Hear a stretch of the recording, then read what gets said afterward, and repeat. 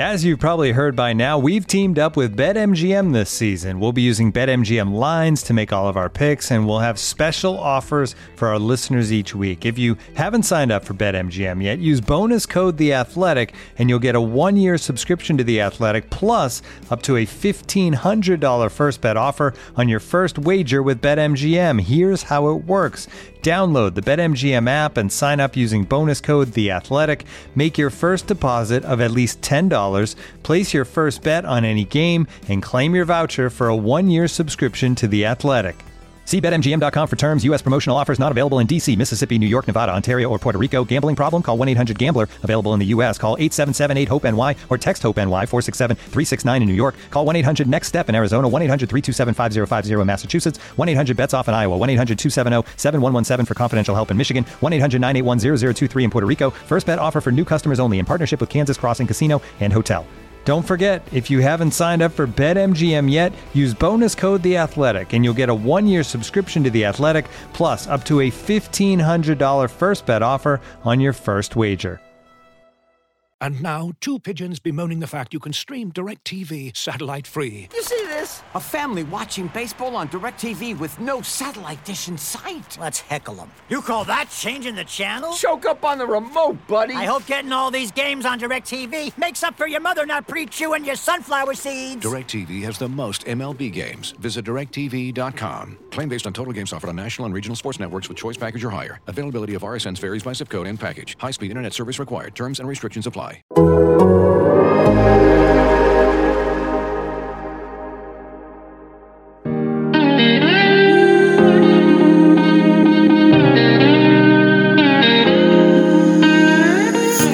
culture is the culture. It's 4 to 6 A to B, competitive excellence, and the brotherhood. The plan to win has never changed. So the culture here and the plan to win is always going to be here at Ohio State.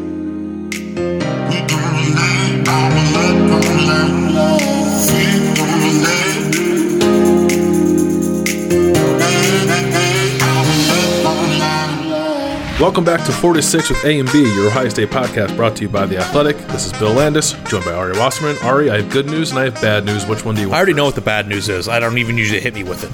I already had the guest room ready. You know, we fluffed the pillows. I got a nice down comforter for you. Like, you had your own room and bathroom. You know, your own mounted television on the wall. We had everything. We were going to get the continental breakfast going, mini muffins, you know, syrup, you know, as a little topper, you know. As a little topper. You know, yeah. We're going to have it all for you. Flavor. Yeah, is that the bad news? That's the bad news. The bad news is I will not be coming to visit you to cover Ohio State's playoff to visit me. But the good news, that's the emphasis. The good news, visit me, right? Yes, to visit you and also work. But the good news for the people listening anyway is that Ohio State is in the playoff. Not surprising. We expected it after their Big Ten championship win against Northwestern. We'll talk about that game later on in this episode because it was weird, and I'm wondering your thoughts on some of the things maybe moving forward from that game. But there are more urgent matters at hand. Ohio State is in the playoff. It's playing Clemson. Shocker. After all this shit we went through this season and wondering if it was going to end, we end up with Ohio State playing Clemson in the Sugar Bowl on January 1st. I was hoping to see this rematch. The road here has been circuitous, I think. But we're here, January 1, Ohio State, Clemson in the playoffs. How you feeling about it? It's like it feels like we were walking out of the tunnel in Phoenix yesterday after Ohio State lost to Clemson last year. And it's just like, even that day, I don't know if you think I'm nuts. I just felt like we'll be back talking about this matchup again next year. And it's just like all the twists and turns, no season, COVID protocols, Big Ten championship protocols. Ohio State sucks. Ohio State is great. Ohio State doesn't have enough games. Ohio State won't qualify. It just leads you, instead of a straight path right back to where they are, it's just we took the long route. But you know what? It'll be fun.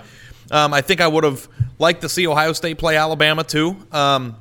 But anytime you can match up two of the three best programs in college football and get a game, especially with the way last year's game went, I think it'll be a fun time. I'm looking forward to watching it. Yeah, so am I. Ohio State plays Clemson, Alabama plays Notre Dame, as just about everybody knows at this point. I am surprised, though I guess in hindsight it makes sense that Ohio State Clemson is in New Orleans, where there will be 3,000 people in attendance. That's the cap down there. I would suspect most, if not all of that, is players, friends, and family. And the game in Dallas is going to have 19,000 fans there. And I will say, just covering the Big Ten Championship in Indianapolis over the weekend, there were like probably 2,000 fans there, more than what were in Ohio Stadium and most Big Ten stadiums this year. And even that felt weird. So the idea that like there's going to be a game with 19,000 people played in attendance is nuts to me. It's just going to look so strange given how this year's going. But Ohio State doesn't have to worry about that. Ohio State will be playing in a mostly empty Mercedes-Benz Superdome on January 1st against Clemson. That is such a massive stadium too. Like it's huge. Yeah, that'll be. It's also freezing cold. It's freezing cold when it's full, like with nobody in there. It's going to be an ice box. Yeah. No, I mean it's the ambiance of it is definitely going to be weird for the people who are in the building. I do think that they've done a good job this year of masking some of that on TV, and you can't really tell because of the tight end shots. But it's a crazy year, and it looks like we're going to get a playoff. So we made it, Bill. Congratulations. You did great. Thanks, man. I worked real hard by just staying in the office that I'm currently in at the moment and not going anywhere. But I don't even know if I'm going to go to New Orleans. I think I'm going to go to New Orleans, but I don't know that for sure yet. We'll see. I would like to eat a beignet, get a little Café du Monde, get coffee in me. That could be a good time. Monde, yeah, it'd be awesome. Café du Monde. Oh, sorry. Shout out A&M.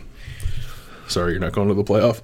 I do wonder about, and I'm going to have a story with our Clemson writer, Grace Rayner, that will be on The Athletic on Monday. We'll have a bunch of stuff. Like we're kind of winging this now. We'll have more in-depth conversation, more in-depth stories about all this in the next 2 weeks. But I don't know how often Clemson has played in like basically an empty stadium this year. And Ohio State has only played in empty stadiums this year. And I wonder like if that matters at all going into this game. Maybe Clemson has, and I'm wrong. But I don't like seeing some of their home games. The stadium looks half full. So I don't know. I think playing in an empty stadium was weird, and Ohio State's had to do it all year, and I'm not sure how often Clemson's had to do it. You mean like in terms of like how that's going to have an impact on the game? Yeah, I think it can. Yeah, I guess. I don't know. I mean, not like in a way that's going to flip the game, but it's a weird thing to contend with. But I don't know. Maybe it will have no effect whatsoever. I just think it's interesting. Yeah, it is. I didn't have really any chance to watch the ACC championship. I know that Clemson housed Notre Dame and just like dominated them from start to finish, but I didn't get to watch any of the game. I'm assuming you got to watch much more of it than I did. So like taking in both the performances of Ohio State and Clemson on Saturday, how does that make you feel like first blush about this matchup going into this game?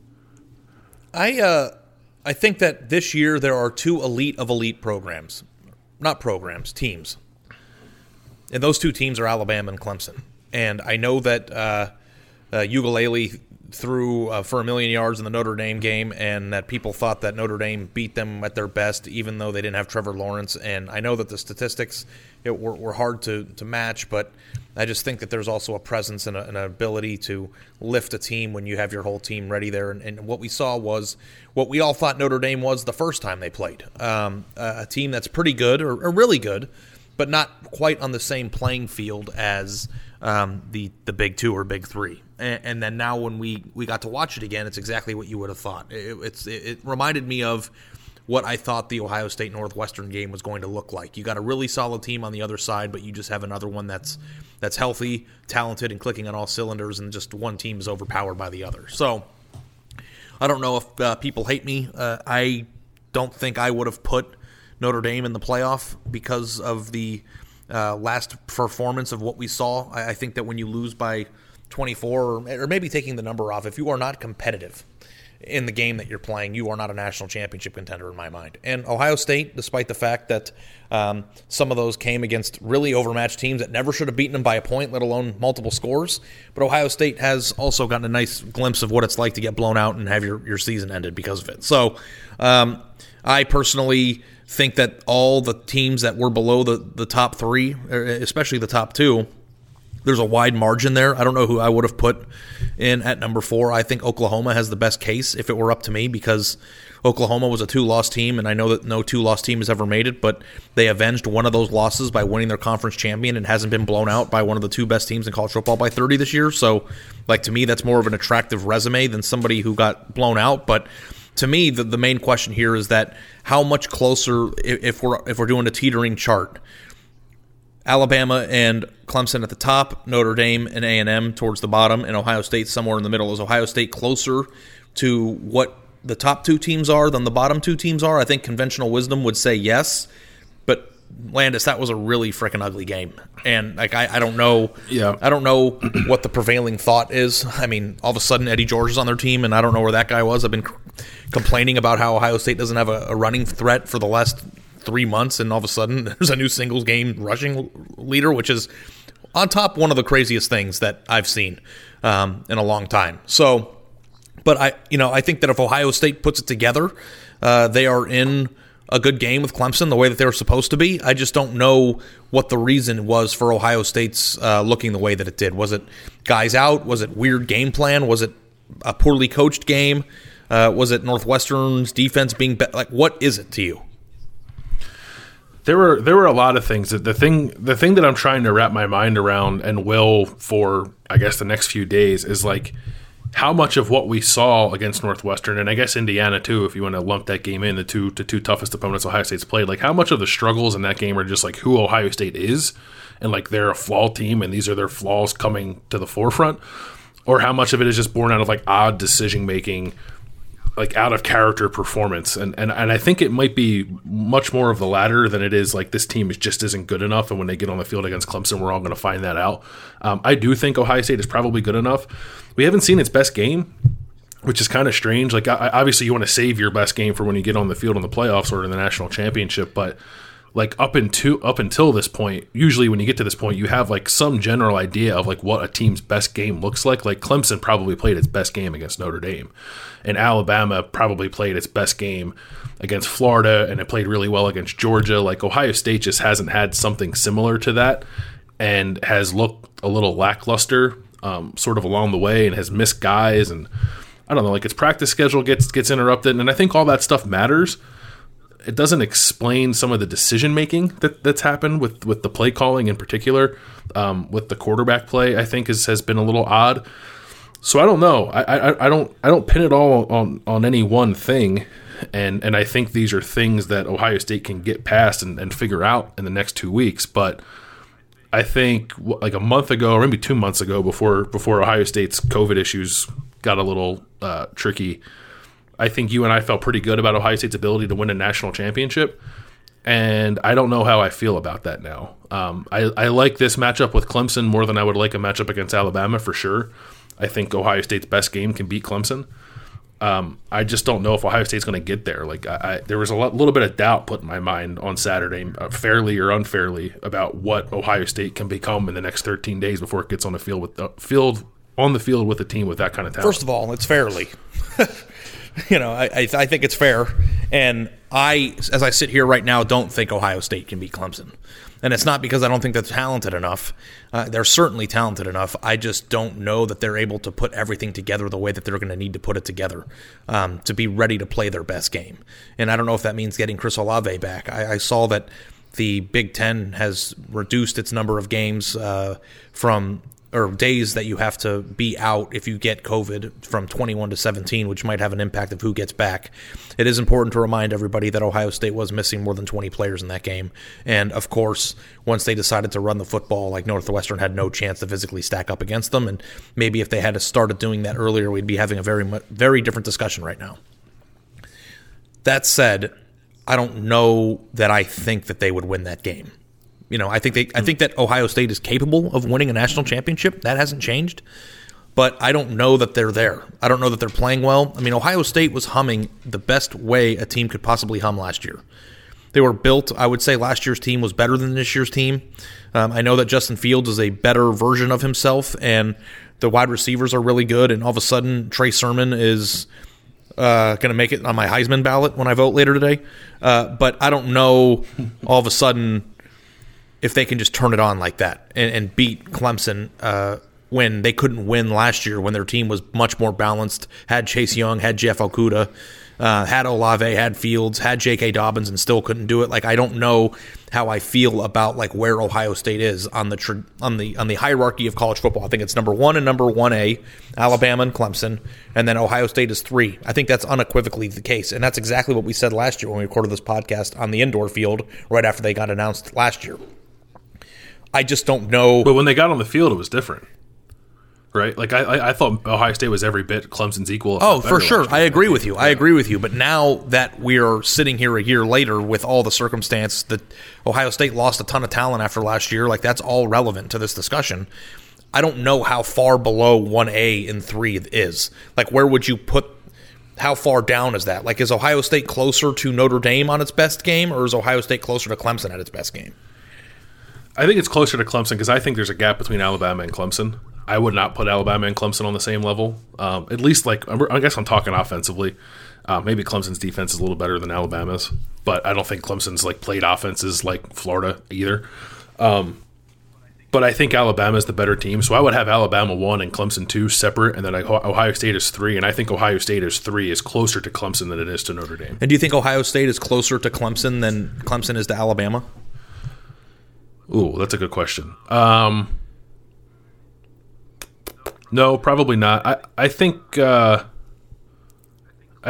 and Alabama are fairly close, though I think there's a gap, and I don't know. I guess there's a lot of recency bias creeping in, but like the way that Clemson performed against a good Notre Dame team, like I can't in good conscience say that I think Ohio State's like right there. Yeah, but recency bias is good because this game is going to be very recent. Like, I mean, it's happening in 10 days, so or whatever many days it is, and there's a lot going on with this. So I think that it's fair to be critical of Ohio State. Now, I know that we'll probably get to the point of the podcast where we try to bring some context and smooth it out a little bit, because I do think that there were some good things in that game, and I think that if they're full powered, their coaching staff and their team is healthy and they're practicing well, that they can beat Clemson. I'm not trying to make it seem like this is some sort of David and Goliath scenario, but I think there's going to be a lot of discussion about how Ohio State is invincible and is one of the best teams in the country and is just going to go in there and finish the job that they didn't finish last year. And I think that they have a much higher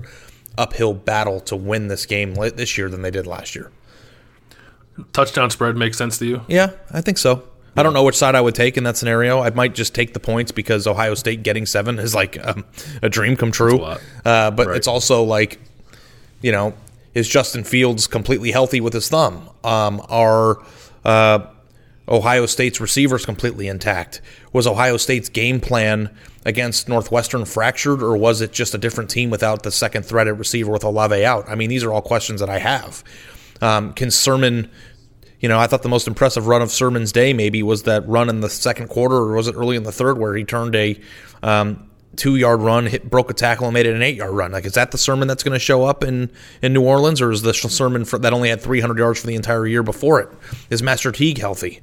We could go down the list of things that, but it's just like weird to me because you're coming off of a game where Ohio State, the thing that Ohio State did the best and does the best, almost unbelievably unstoppable, was the thing that failed them. And it's just like I'm trying to wrap my head around why. Because Northwestern's top corner was out for most of the game too, wasn't he? So like, what are we? Yeah, he got hurt. What are we thinking is the reason for that? Because that's really alarming to me. If the thing that you do best doesn't work against Northwestern, what the heck do you think is going to happen when Clemson gets out there? And we haven't even talked about Ohio State's defense yet. Yeah, well, that's the thing. Like, if you look at this game, and this is just like first blush looking at this matchup. Like, if you're thinking about Ohio State, what concerns you? It's teams hitting big plays in the pass game. Clemson is number 8 in the country in pass plays of 30 yards or more, and it's defenses that bring a lot of pressure and mix coverages and are exotic and confusing. And that has given Justin Fields some problems. Now, I will say, and I've said this a lot, and I still think it's true, the best game that Justin Fields has ever played is the game he played last year against Clemson, even though he threw 2 interceptions. And I do think Saturday's performance, I guess, notwithstanding, that he's a better quarterback this year than he was last year. What I think Ohio State is falling into, and by that I mostly mean Ryan Day and Justin Fields, is like this obsession with hitting home runs in the pass game, and this obsession with like being aggressive, and aggressive being defined by throwing the ball as much as possible. And I don't know why, and I'm going to write this, and I hope to ask Ryan Day about it later this week. I don't know why aggression has to equate to throwing when you could have been defined as aggressive on Saturday by lining up and just smashing Northwestern and running the ball every time. And like literally, they could have run for 500 yards against Northwestern if they wanted to. But Ryan Day was like hell bent on throwing the ball, and he said like, "Oh, we're going to throw to soften them up, and then we're going to run." And that's how the game played out. But it's like they had 5 guys in the box in the first quarter. Like, don't soften them up; they're soft already. Just run. Yeah. And they couldn't get past that. And I think there's a issue right now with Ryan Day, like trying to channel that aggression the right way, balance and play calling, feeling the rhythm of the game. And I think Justin Fields' play is like a byproduct of that because his eyes are downfield. He's not looking at tight ends underneath. He's not looking at checkdowns. He's getting to them late. He's getting sacked when he shouldn't be because his eyes are downfield and he's thinking home run.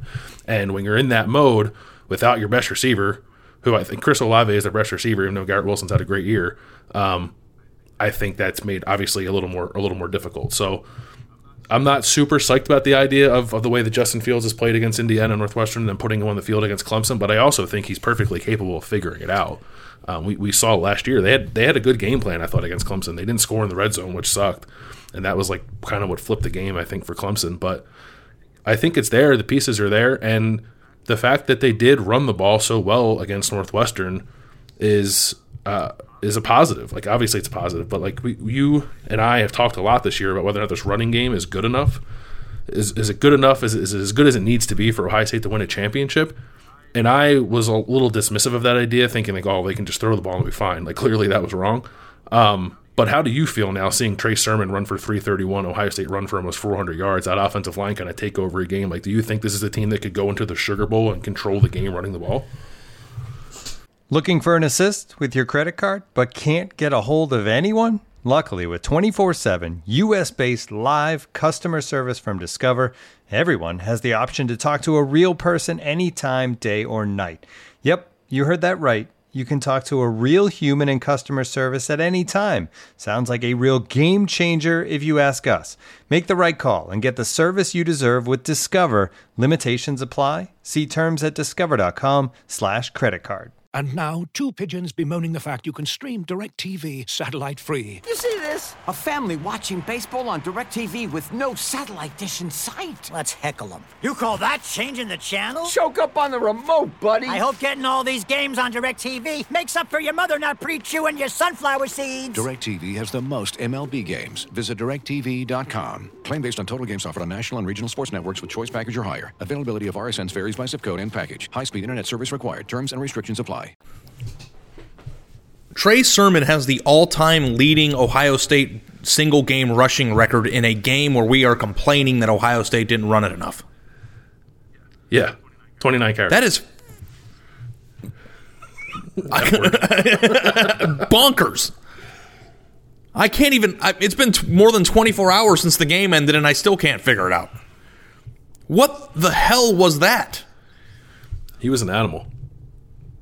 It's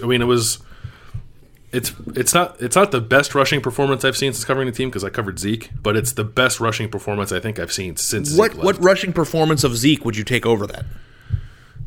Sugar Bowl. I made a tweet, and I know that I'm prone to hyperbole, but I want to read the tweet to you, and I want you to tell me if you think it's crazy. Okay? Mm-hmm. I got to find it, so just like vamp for a second.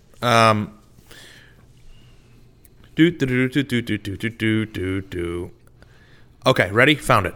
I saw every single one of Ezekiel Elliott's games at Ohio State in person, but I don't know that I have seen a running back put the Buckeyes on his back the way that Sermon is doing it right now in the past decade. No, I think Zeke against Alabama and Oregon was something a little bit different than this. Yeah, I mean, Zeke is the best running back in Ohio State history, probably. So I'm not trying to take away from his achievements, but I felt like in a game that was dangerously close to Ohio State losing, and honestly, I don't care what anybody says. You might not think that Ohio State was ever in real danger of losing. Northwestern had the ball in the fourth quarter down 6 points. They could have won the game. You're one coverage breakdown away from losing, potentially. Zeke's 85 yards through the heart of the South is like the most iconic or one of the most iconic plays in Ohio State football history, but the way that Sermon ran it, it was almost like he was running possessed, and he was doing it chunk play after chunk play. Like, I think it's one thing to run through a hole and get 85 yards. I'm not saying that all the running backs in the world could have done that. I think Zeke's vision, speed, and ability to break away is certainly part of the reason that run happened. But chunk plays, little by little, over the course of an entire second half where you run down the opposition and they can't stop you, I think is incredible. Like, I don't know. Yeah. Zeke was a major element to Ohio State's national championship run. I didn't forget it. He ran for almost 700 yards in 3 games. Like, you don't have to tell me. But in a game where somebody broke the single-game rushing record during a time where Ohio State's offensive was laughably bad, and then turned the game around and then won a Big Ten championship that day, I think that, like, I would stack that performance up with anything that Zeke did. I think he can hold it up. I think it's worth discussing. Zeke had 246 and 4 touchdowns in the national championship against Oregon. That's pretty good. Is that good? He had 230. He had 230 and 2 touchdowns against Alabama. He averaged almost 12 yards a carry. And both Oregon, that Oregon and Alabama team, either one of them is like way better than the Northwestern team that Ohio State just played. But it is like that's not to diminish what Trey Sermon did, because he absolutely, Ohio State was in jeopardy of losing that game because Ryan Day couldn't get out of his own way. And Trey Sermon just said, "Give me the ball. I'll run for 331. We'll put this thing to bed, and I'll pass Eddie George." It is insane. Yeah. Also, it would have gotten over the top if he would have scored at the end there to make it 29-10 in the cover. Like, he had to drive his legs a little bit harder at the end there and get some guys paid. But no, I thought it was incredible. But the question is, what do you take from that? Do you think he can do that again? Yeah. Like, I don't know. I don't know. I think if you go back and watch like early Oklahoma Trey Sermon, stuff like this appears. Like, it wasn't a regular thing, obviously. Otherwise, he would have been their starter and never felt the need to transfer. But he has shown this ability in the past, not quite to this extent. But he had like a 200-yard game at Oklahoma. Like, he can do this kind of stuff. The vision. I'm trying to think like what was more surprising, like the vision or the physicality. And I think maybe the vision, because like it was like he knew where to go every single time. And like part of that's the line. The line blocked its ass off. It was the best game the Lions played all year for sure. And Northwestern had a light box too. Like that. Like, it's a little bit of a caveat, I guess, with the 331 yards. It was 5-on-5, and Ohio State blocked all 5 guys. But like Trey Sermon was making dudes miss in the second level. A few times he got hit in the backfield, he was running forward and getting extra yards. Like, I don't want to take away from his night, but I do think we need to consider how they were being defended. I do think you can carry it forward. Now, Clemson Saturday night, held a very good Notre Dame rushing team to 44 yards on 30 carries. But when they played the first time, and Clemson was without 3 starters, I believe, in that game on defense, Notre Dame ran for 208 yards. So, like, I think you can crack this defense. Ohio State ran the ball well against Clemson last year before J.K. Dobbins got hurt.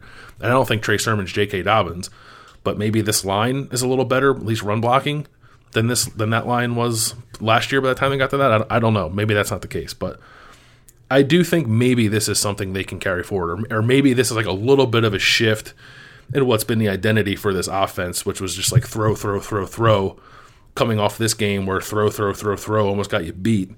Maybe they settle a little more into ground and pound, control the game, be a little more calculated when you take your shots, and just play a little smarter and try to restrain a little bit a bit of that aggression.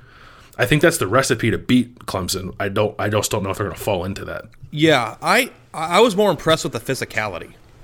I thought that they were good enough to take what was there, but I thought that Trey Sermon created yardage with his physicality in that game. Uh-huh. And that was something I doubted that either of them were capable of doing, both him and Master Teague. And, you know, I guess you can't teach vision, and that's a natural thing, but it did seem like he was finding things both from a vision standpoint and a physicality standpoint to get more yardage than he would have, I think, like 2 weeks ago. So I don't know how that translates when you're playing bigger, faster, stronger athletes against Clemson, but the idea of my thought process was Ohio State can't run the ball against Clemson no matter what, and it's just like now that there's a chance that they might be able to, it makes me view the game differently. Yeah, just on that note, real quickly, I just pulled this up on Pro Football Focus real quick. Trey Sermon had 196 yards after contact and 16 broken tackles against Northwestern. And like 270 some yards in the second half, right? Yeah. Yeah. I mean, it makes me view the So team it makes you view completely it how? Like in what way? I thought that Ohio State was a one-dimensional team that was just going to throw. I mean, how many times did we tweet this year, go 5 wide and play 7-on-7 with these people? Right. And it's just like that wasn't something that I felt like. I thought that was the only game plan. And now you're talking about a game where they were unable to throw the ball, and maybe that's because Olave was out. But then they took over, and a running back who I thought was aggressively average now is the single game rushing leader in the history of Ohio State football. And it's just like that snapped off so quickly. There's a lot of confusion here in 2020. If you would have told me without Trey Sermon, take the ball out of Justin Fields' hands and give it to him, that was like the way to go, then I would have told you, like, what the hell are you talking about? That's insane. It's insanity. And now it's like that could be the saving grace of Ohio State's season? A guy that transferred from Oklahoma who wasn't very good to begin with and now is awesome in a week? Yeah, I don't know. I guess he could, like, I guess 331 can be a flash in the pan. I guess it's happened before. I don't think this is. It is funny, like the Ryan Day after the game said something to the effect of like, yeah, through 2 or 3 games, we weren't sure what was going on with Trey. We didn't know Trey, and like he was missing holes, and he just wasn't very good. And I was like, oh, so you thought exactly what we all thought of him, but you just couldn't say it at the time. I thought that was an interesting bit of honesty. Yeah, I mean, they have eyes. Ryan Day, everybody has eyes. Yeah, but like in a day, Master T got dinged up early, was on the sideline without his helmet for the majority of the game. So like they needed Trey Sermon to shoulder that load, and he ran 29 times for 331 yards. So I don't think the offense suddenly like changes form. Like last year they were let's run it, let's keep it on the ground, throw like off of that, but run to set up the throw. I don't think they're going to suddenly transition to that right now, although I guess they could if they wanted to. I don't know the right way to attack Clemson, and I will. Like I did a giant film study on this game last year. I'm going to do it again this year, but I need some time to actually watch Clemson because I haven't done a bunch of that yet. So I'm not totally sure on the way to attack Clemson. And if you're listening to this and you have watched a lot of Clemson, reach out to me and tell me what you think because I'd love to get your thoughts on it. But like in a weird way, for as poorly as Justin Fields played and for as bad as the passing game looked against Northwestern, I, in an odd way, feel a little better about Ohio State's offense now that they've shown an ability to run the ball the way they ran the ball against Northwestern. So do you think that the passing situation is just what was that? Do you think it was the way that Northwestern defended Ohio State, putting 5 in the box and daring them to throw? Was that like Northwestern saying, hey, if you can get 5 or 6 yards of carry, do that, but you're not going to blow us out by throwing over the top? Is that Olave being out and causing a little bit of easier ability to focus on Garrett Wilson and put Ohio State in a position where they're relying on some younger guys? I mean, what is it in your mind that caused that? Because it's like I didn't think that anybody in college football could stop that team from sitting back and picking them apart that way. That's how Northwestern plays. They don't get beat over the top. They make you march down the field, and for 2.5 quarters, like Ohio State was like unwilling to do that.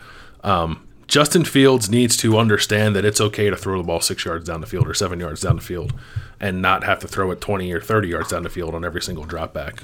So that's part of it. Part of it is, I think, Noah Olave, that one interception where Jamison Williams cut it upfield. Olave would not have done that, I don't think. That's not a pick if Olave is playing. The interception in the end zone, I think, was getting a little too fixated on Garrett Wilson because Chris Olave wasn't playing. So, like, it's the things the criticisms that have followed Justin Fields his entire career. He locks on to his one target. He doesn't go through his progressions well enough or quickly enough. But there's stuff there for the taking. If he can grow to the point where he's okay taking the underneath stuff, I think the offense is fine because throwing the ball 7-8 yards a time and running the ball 5-6 yards a time, that's a fine way to win a football game. You don't have to bomb it out on every. I just want to see bombs, though. That's what I'm here for. Yeah, I mean, bombs are fun, but bombs can also get you beat. I'm a skill position guy. Yeah. So why don't we flip the script here? What is the over/under for Clemson's total output there? 38 points, 38.5. Was that where you would set the line? Yeah, probably. Like if Ohio State wins this football game, just like initial thoughts, what is the score?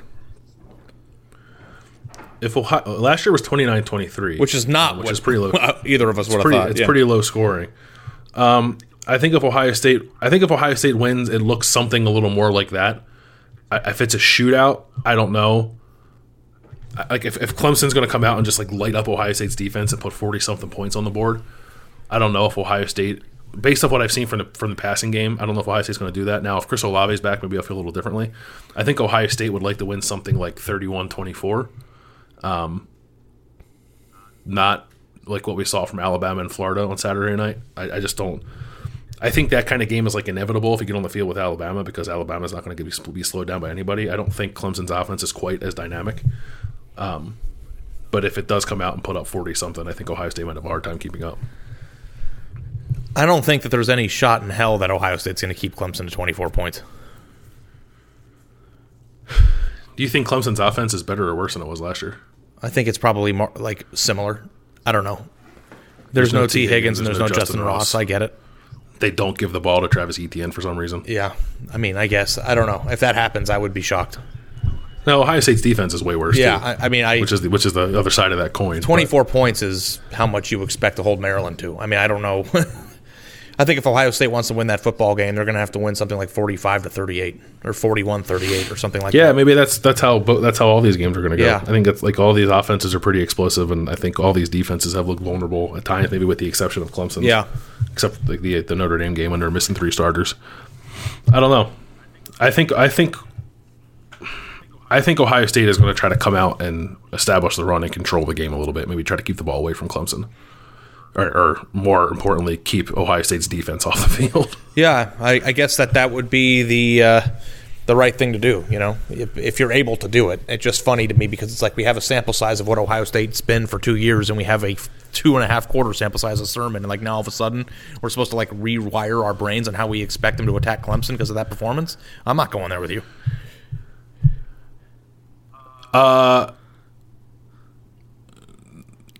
No, I don't know. Like, what do you mean rewire your brain? Like I mean, like if the idea is Ohio State wants to get Sermon involved and take over the game on the ground, and be a power, running football team that doesn't have an emphasis on the pass, that's shifted since Urban Meyer left. It used to be that way. That's not the way it is anymore. And I don't know that. I mean, I'm not talking about run QB power. No, I'm talking about they're gonna throw the ball. You know what I'm actually talking about? Here's what I'm talking about.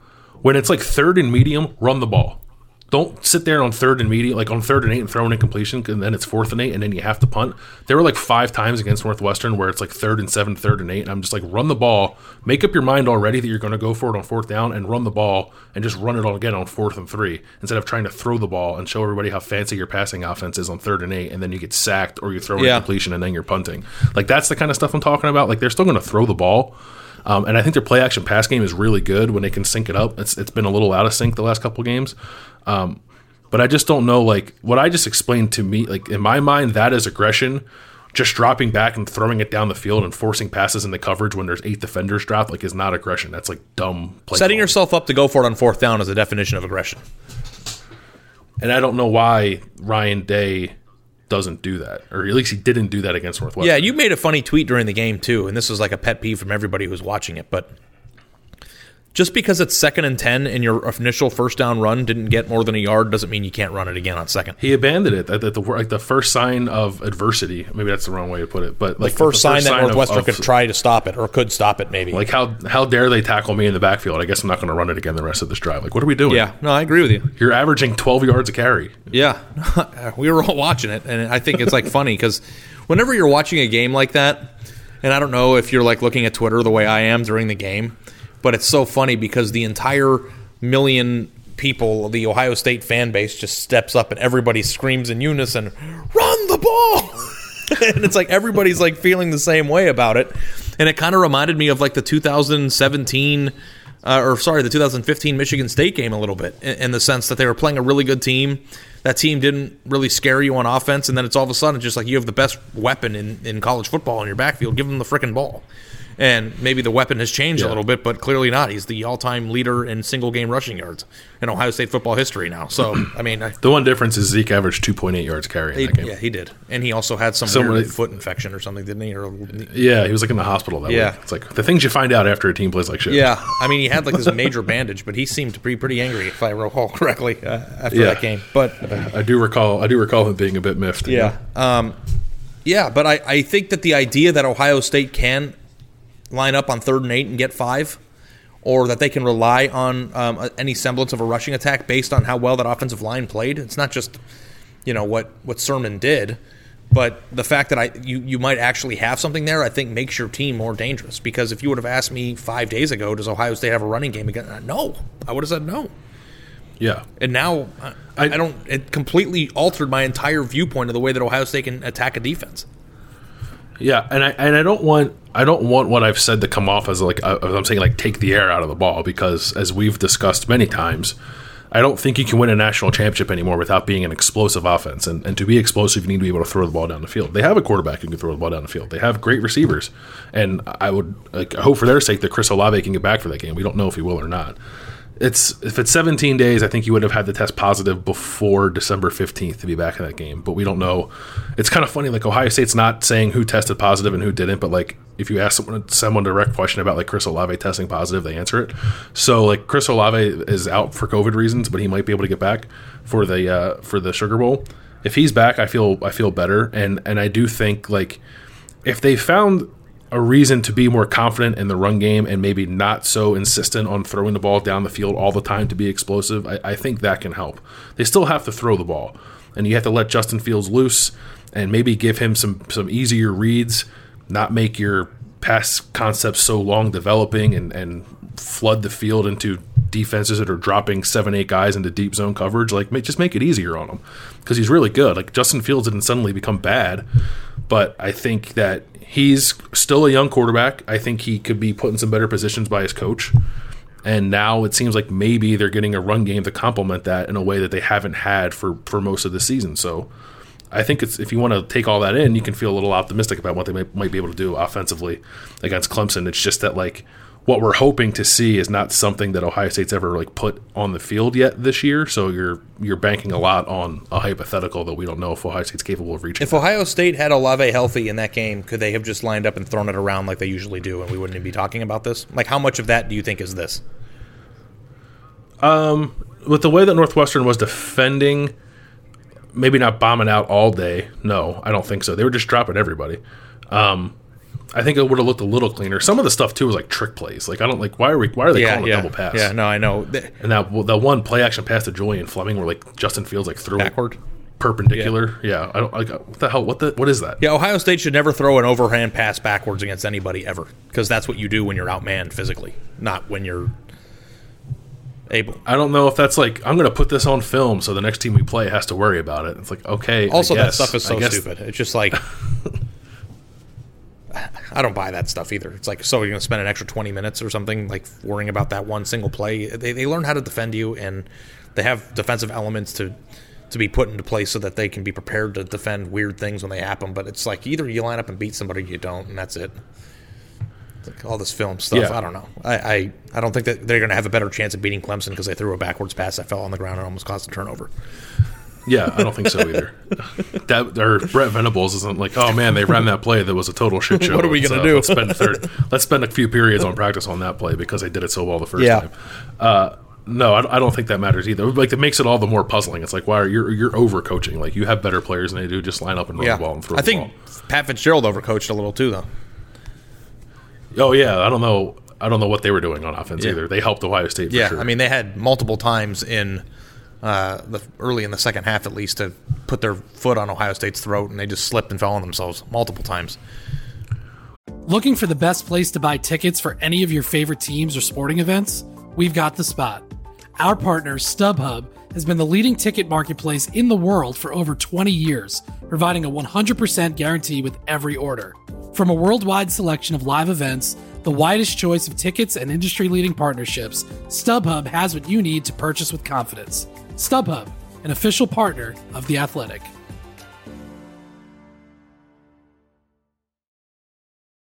You ready? Showtime. On May 3rd, summer starts with The Fall Guy. Let's do it later. Let's drink a spicy margarita. Make some bad decisions. Yes! Audiences are falling in love with the most entertaining film of the year. Fall Guy. Fall Guy? Fall Guy. That's what the poster said. See Ryan Gosling and Emily Blunt in the movie critics say exists to make you happy. Trying to make it out? Nope. Because I don't either. It's not what I'm into right now. What are you into? Talking. Yeah. The Fall Guy. Only in theaters May 3rd. Rated PG-13. What did you think of, I guess as we move forward here, Marcus Hooker didn't play, so Josh Proctor played free safety. Took a couple banana angles there early in the game on that opening touchdown drive, but I thought after that he played pretty well. What did you think of Josh Proctor at free safety? Yeah, I thought it was good. I just want somebody to diagnose what happened on that Peyton Ramsey run that went for 28 yards and got them inside Ohio State's 10 on the opening drive. I mean, he was every linebacker ran the wrong way. I know, but it was just like it was almost like, you know, when you're playing an NFL video game and like it glitches and your guy runs in the wrong direction. That's what it looked like to me.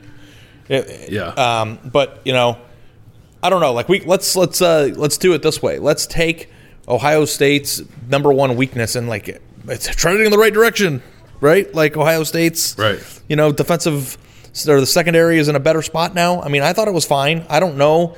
I don't know that that's the position that Proctor plays best, and I don't know if that's what it's going to look like in the playoff. But you know, I thought he played a pretty good game outside of that weird angle that he took. Yeah, I thought that was like, if you want to know, the drop pick six was brutal. If you want to know why Marcus Hooker had been starting and Josh Proctor wasn't playing free safety, like the angles on those tackles might be the answer to that. Not to say that Marcus Hooker's been great at it either, but like maybe they both struggle with it and someone had to play there. I don't know, because Ronnie Hickman wasn't available either. So I still don't. We've been wondering about these personnel changes on the back end. It's like we have yet to get an answer on it because Josh Proctor couldn't play against Michigan State, Marcus Hooker and Ronnie Hickman couldn't play against Northwestern. So like when they get on the field against Clemson, who do you think starts at free safety and who do you think comes on at like that nickel role that Josh Proctor was playing before? Am I supposed to know the answer to that question? No, I'm just curious what you think based off what we've seen in the last two games. Or like what we know about these guys. I think I would probably say Hooker and Proctor. Just what it's been for most of the year. I mean, I don't know that they've had enough. I don't know that they've had enough time to do any. I think like when you get down to the bottom of it, Ohio State is at an advantage, right? Because they haven't played enough games as everybody else, and they don't have as much mileage on their body. And I think shit like this is far more of a problem than how many they don't know what they are. They haven't had enough time to work through their personnel issues. I think it's a far bigger issue than how many times somebody got hit in the thigh and like might be sore for an extra 2 days in a game with the most resilient athletes at the prime of their lives are going to do. I don't think that I think that Ryan Day would have much rather played Maryland and figured out their defensive scheme by experimenting and getting guys in position and put something on film than, you know, skirting away from Illinois and not getting to experiment with this stuff. Yeah, I think because they have like a relative lack of proof of concept kind of across the board with everything, that they will revert back to what the personnel decisions were at the start of the season. And maybe that's making people listening to this pull their hair out right now. But I think it'll be Marcus Hooker starting at free safety, assuming he's healthy enough to do so, and Josh Proctor playing that position he was playing before. I think they'll play a lot with two safeties because they had two last year, and they hadn't repped it enough last year, and it killed them. So I think you'll see two safeties on the field a ton against Clemson, if not all the time, in the Sugar Bowl. But when they do that, I think it'll be both those guys. And you know, Ronnie Hickman's time might have to wait until next year when maybe someone has moved on. Well, it's like you want to put yourself in a position again where you're playing somebody new at that position against Clemson, because that didn't go so hot last year. It did not. And, you know, it just seems to me that you just kind of are what you are, and, you know, you put yourself in a position to win a football game the way you can, and putting around a redshirt freshman or a true freshman into a position to play against Clemson's talent is just kind of a recipe for disaster to me. Now, you know, maybe it works out. Maybe it goes the way that you hope it would, but, you know, Ohio State's not supposed to be in a position where it has to do these sort of things on this stage. And it's like funny to me that they've been in that scenario multiple times now against this team in consecutive years. Now, the one thing I was thinking about today, and you tell me if this is crazy, maybe it's not, but I just feel like Ohio State has a lot of players on their team that like have a lot to prove after what happened last year. It's like I try to picture like Chris Olave with his tweet about with the sad face when he wasn't able to play in the Big Ten championship game, and the way that Justin Fields' career almost ended. You know, I mean, he almost left after everything that happened. His last throw could have been that misread. You know, you've got a lot of players on this team who have been wanting and waiting a year to play in this football game, and I wonder if Clemson has that same psychological edge, and I wonder how much you think that can play into something like this, because I think, as much as I think that, you know, leadership and character and all that other stuff that coaches like to talk about in their press conferences is stupid and not an interesting story, I do think that psychological motivation and desire can play a key factor in this. Yeah, it's not going to be hard for Ohio State to find an edge in this game for all the reasons you said, and like for the next 2 weeks, I think all anyone's going to talk about is how Clemson's going to beat Ohio State, Alabama's going to kick Notre Dame's ass, and those two teams are going to play each other in the national championship. And if I was picking right now, that's what I would pick too. I think you have to, kind of based on how this year has gone.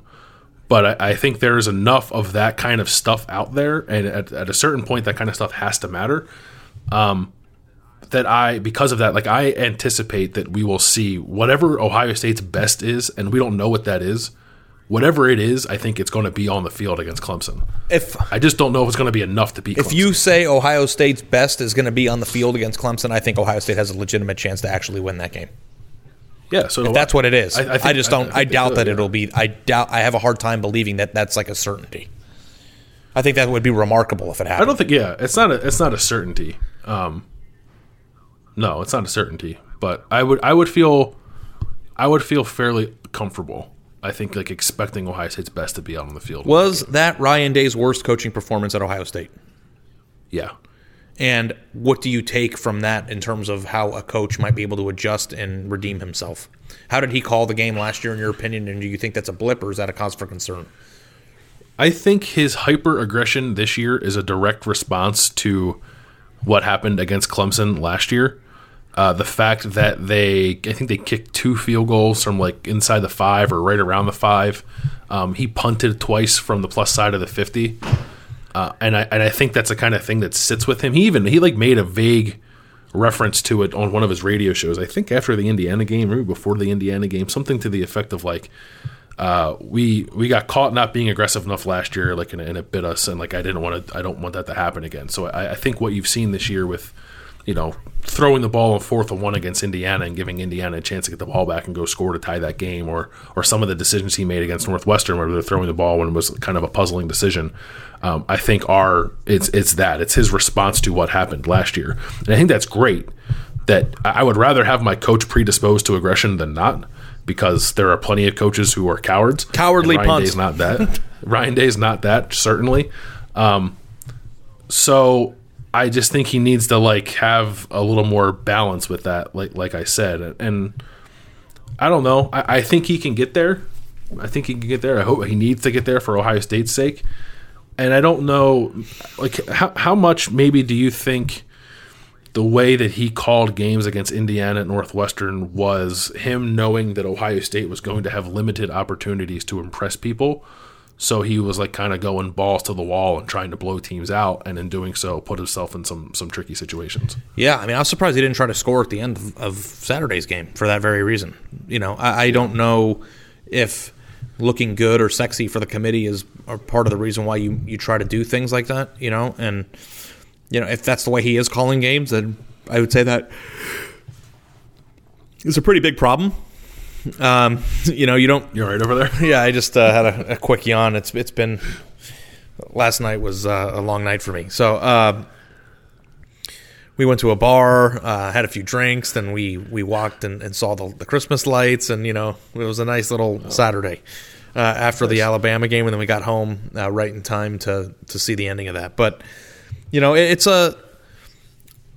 it's like you have to trust the man, because he's lost one game as a head coach, and that one loss was in the playoff to Clemson when one of his best players got ejected for targeting, and there was a crucial fumble that was miscalled that would have changed the entire game. And his running back was hurt, and his quarterback was playing on a bum knee, and they lost by 6 points. Do you fear that Justin Fields is not going to be 100% again, or do you think that's just like a minor? I had not gone back and watched the play where he got hurt, and I think he only might have thrown the ball one more time after that, and he completed it. So I don't know.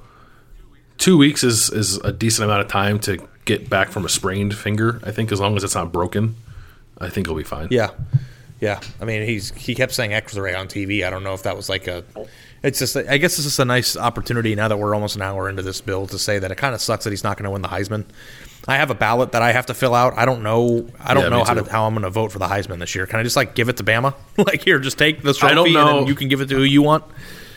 I don't know who I'm going to vote for either. I do in our Heisman straw poll, it was we had to get it in kind of quickly, and I wasn't 100% sure what to do, so I put all 3 Alabama guys on there. I don't think I'm going to end up voting that way. But if you look at the way they played, like it would be justifiable if you wanted to. Do you vote that way in order to ensure that the fact that they're on the same team doesn't give them a chance to like screw the voting up? Because it's just like I might put all three. I just did it because I thought they were the best three. Yeah, I might put all three Alabama players on my ballot so that all of them are represented in the voting. Because some people are going to vote for Devontae Smith, some people are going to vote for Mac Jones, and some might vote for Najee Harris. And like the fact that you're breaking them up on threes is going to screw them, you know. And it's just like who's going to win the Heisman now? Like is Trevor Lawrence going to win the Heisman because he's fourth place in the voting, but the only player that's not on Bama? I guess that's not impossible. I don't know if I'd vote for him. Like I actually thought Kyle Trask played pretty well against Alabama, even though they lost. I think he would deserve a look over Trevor Lawrence. Kyle Pitts, I think, deserves a look. I'm going to put him at 3. Fields, I think he might be the. I don't know that anybody. I don't think anybody in college football plays their position better than Pitts plays his. Yeah, I think that's fair. Justin's just not in. Like Justin had a chance, I think, to play his way back into this conversation in a real way if he would have like just ran all over Northwestern and had like 5 touchdowns or something like that. But he didn't. He had the 2 best teams they played. He had poor games, or he made poor decisions, and he threw 5 interceptions combined in 2 games. So he's not going to win it. He's not going to be in the conversation. He's not going to be a finalist. I never anticipated that he would win because of the relative lack of games compared to the other people. But it is a little surprising that we're at the end of this and like he's just not even part of the conversation. Yeah, you know, and he had a good year. But what do you have? 114 yards passing yesterday, yeah, he had a really good. Actually, like I think he has 15 touchdowns and 5 interceptions. It's like his numbers aren't all that different than Trevor Lawrence's, at least from touchdowns and interceptions. And if he played more games, obviously his yards would be there. So like he had a good year. Just it's not what it needs to be. I think like Mac Jones has the highest passer rating like in the history of college football. Like he has like Joe Burrow numbers. He doesn't captivate people like Joe Burrow does, but he has the numbers to back it up. I still think like Devontae Smith and Najee Harris to me are better. Does he not captivate people because he was the backup for Tua last year? Like if he would have just been like a sophomore who wasn't just the guy who came in for Tua, do you think that'd be different? Do you think he's like penalized by that? A little bit. I just don't like he's a really good passer, but he's not. There's nothing like electric about him, and I think I guess there's nothing electric about Kyle Trask either. I do think too people kind of view it like Alabama has had like average quarterbacks perform very well in the past. Like I don't think that Mac Jones is like Jake Coker. He's much better than that, but he's also not he's not a Tua. Yeah. So I don't know. I'm not going to pick him to win. I'm between Devontae Smith and Najee Harris, I think, to win. But I also don't know who we're going to be who's going to be like that third guy on my ballot. I don't know yet. It's not going to be Justin Fields though. I had him third like going into this week, but after this week I can't. Are people voting for Pitts? I don't know. I don't like maybe after Saturday night. I think so. People will vote for Lawrence too. Yeah. Yeah, because Dabo was politicking for him, which is. I went to go try to find the straw poll on The Athletic, and I don't think it's up yet. No, it's usually up on Monday. It's Monday. Okay. Yeah. So that'll be up on The Athletic on Monday. We'll have a bunch more on this game. Like I said, look for a breakdown with myself and our Clemson beat writer Grace Rayner. Sort of like first thoughts on this matchup, strengths, weaknesses, storylines, that kind of stuff. That'll be up on Monday. I'll have my big film study at some point. We'll have a bunch more stories on this game, on the Alabama-Notre Dame game. Theathletic.com/4-6. Get you signed up. Get you 2 for 1. Don't miss the 2 for 1. Get it for the holidays. 1 for you, 1 for a friend. That would be nice. Theathletic.com/4-6. Get you that. Please leave us a 5-star review on Apple. We'd appreciate that as well. We've not done like a mailbag show in a while, and I know people have a lot of questions about this game, so we'll fire that back up at some point. I think maybe we'll change up the frequency of this podcast over the next 2 weeks too, since they are in the playoff. But we'll get all that figured out, and we will talk to you guys later in the week. Ohio State, Clemson, January 1st, Sugar Bowl. Catch the fever.